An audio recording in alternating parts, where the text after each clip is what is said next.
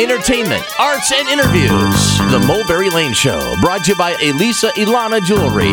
Now, here's Mulberry Lane. Thanks for keeping it here with Rachel, Bo, and Alley Cat. It's the Mulberry Lane Show. If you're just joining us, we're in the middle of our chat with Mike Reno, lead singer, songwriter, and guitarist with 80s supergroup Loverboy. In the first half, he talked about how Loverboy was one of the very first artists to be featured on MTV and how instrumental MTV was in their breakout success. Let's join Mike once again. You guys were on tour with Journey, Foreigner, Night Ranger, Cheap Trick, REO Speedwagon at different points. So what were those days like? Oh, we had some wonderful times. We played all the big concerts. One of the biggest concerts I remembered is we had to deadhead in our tour bus all the way from the West Coast to the East Coast to make our way to Philadelphia, and it took us 3 days straight driving to get there. We got there about half an hour before we were supposed to hit the stage. We didn't even have time for official showers, so we just kind of took a hose and we got out of our tour bus. We kind of wet our hair down and splashed some water on our face, threw on some clothes, and walked out in front of 100,000 people. Wow. In the middle of the afternoon, and we were one of the first bands on. And I remember we started playing, and Paul and I split the crowd down the middle, so there's 50,000 people on one side yelling one thing and 50,000 people on the other side yelling another thing. And this little thing we used to do in one of the songs, split the crowd and get everybody competing against who could be louder, this side or this side, his side or my side. Well, the place was just rumbling with noise, and groups like the Pretenders and the Kinks and Foreigner, they all came out of their dressing rooms and said, "What the hell's going on out here? Who are these guys?" So I looked on the side of the stage and I saw all these famous entertainers watching us, and I kind of went, "Whoa!" What a neat memory. How fun, though. So did everybody get along backstage? Were there any fights? Were there any problems between the bands, or was it pretty friendly? Mostly it was fun and friendly. You know, there's probably a few things here and there.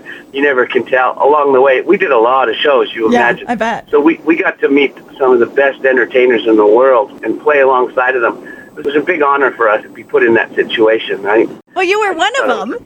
Well, we were just getting started at the beginning. So we were very respectful of our beginnings, believe me. So did the massive success ever go to your head? No, it never went to our head. It never went to my head. Okay. I just always kind of held it with a lot of respect.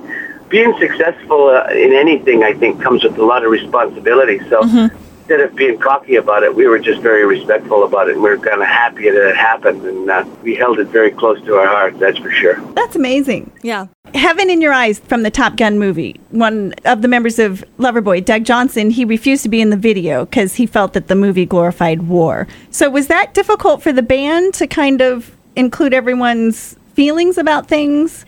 What was that time like? Basically, if the group decided on something, that's what we did. Okay. It was always a democracy, and it really was. Funny thing, Doug even laughs about it now, is that this was a love song in a romantic scene from a movie that really had nothing to do with war. And so he kind of just overreacted, and I think he admits to that today. But he wasn't part of that whole thing, so it was his choice, and we just said, that's fine.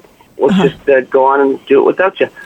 So we did. And it was a wonderful video, if you've ever seen it. Yeah. It really was. And it's a great song. And there's a kind of an interesting story that goes along with coming up with that song, actually. Okay. Let's hear it. Well, I was called down to meet Don Simpson and Mr. Bruckheimer. Now, these two were the biggest movie producers in the world at the time. Okay. And Don Simpson has since passed away.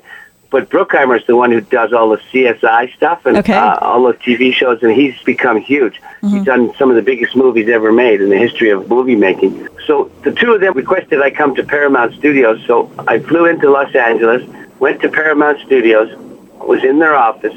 They said, come into the office, and I walked in the office, and I was in the office for 5 minutes as they walked by me 3 times each, talking to each other about a plan or an idea for a movie, and they kind of didn't even know I was there. That's the kind of intense attitude that these guys had. Wow.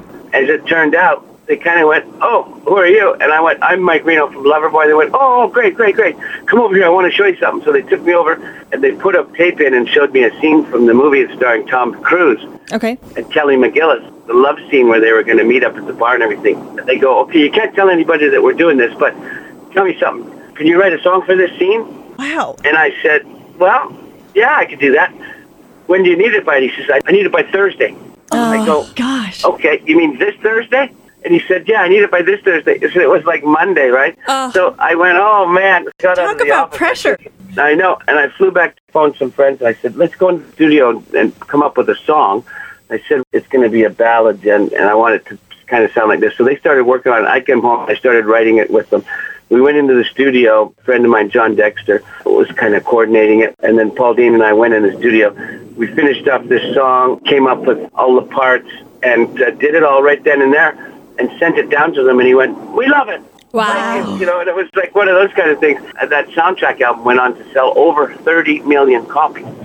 Amazing. So you only saw the scene once, and then you just had to kind of retain the feeling and the vibe of the scene in your head when you were writing it? Yeah. Okay. Wow. Pretty good job there. What a great story. Mm-hmm. Well, you're listening to the Mulberry Lane Show, and right now we're talking with Mike Reno, lead singer of Loverboy, and they're coming to Lustfest 2014 in Council Bluffs at Tom Hannafin's River's Edge Park, May 25th. All right. Well, Mike, we have a question of the day that we ask everyone on the show. Your question today is, are you a morning or a night person?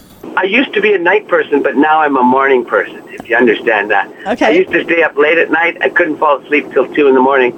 And now I love getting up at the crack of dawn and watching the sun come up. I like the quietness of the morning now. So I've turned into a morning person. Okay, so what changed? Why do you think that happened? I think just as you get older, life changes for you. Staying up late isn't important to me anymore. Okay.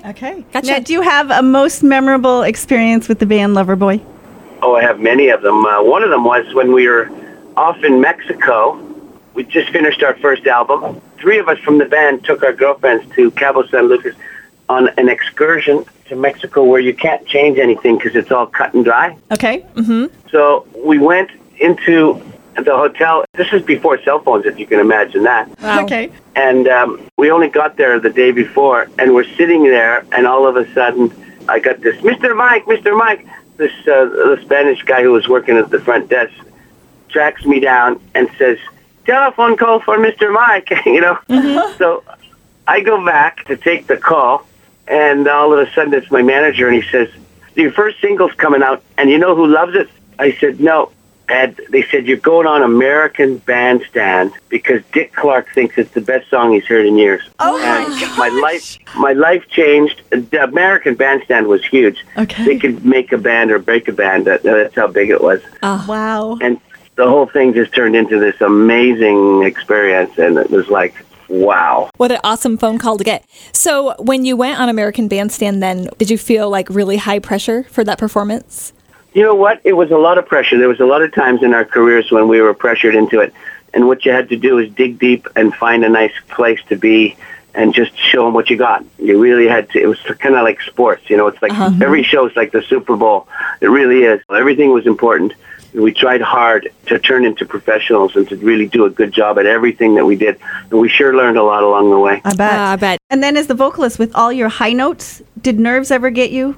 Nerves always get me. As a matter of fact, girls, I'm more nervous now doing shows than I was in the highlight of my career. Because Really? I don't know what it is, but the older I get, the more nervous I get. But I was talking with Jimmy Page, and I thought I was nervous. He almost throws up before shows. And Jimmy Page, of course, is the guitar player for Led Zeppelin. Right. I know, isn't that crazy? I know people like that. So how do you handle it? What I try to do is I try to be completely busy, almost late, so that I don't have time to wallow on the fact that I'm about to do a big performance and there's going to be millions of people watching and it's going to be televised and everything. So I keep myself completely busy until the light comes on, and then I just go for it and I just rely on my instincts. And Gotcha. then you just go for it. I get that. That's really neat to hear that. Well, thank you so much, Mike, for your honesty and sharing these stories with us. We really appreciate it. Oh, you're welcome, girls. It was really fun talking to you. All right. And Awesome have a great talking with you, performance. too. Okay, girls. Mike Reno of Loverboy. Straight ahead, more of what you can expect at Lustfest 2014, the Mulberry Lane Show. I was born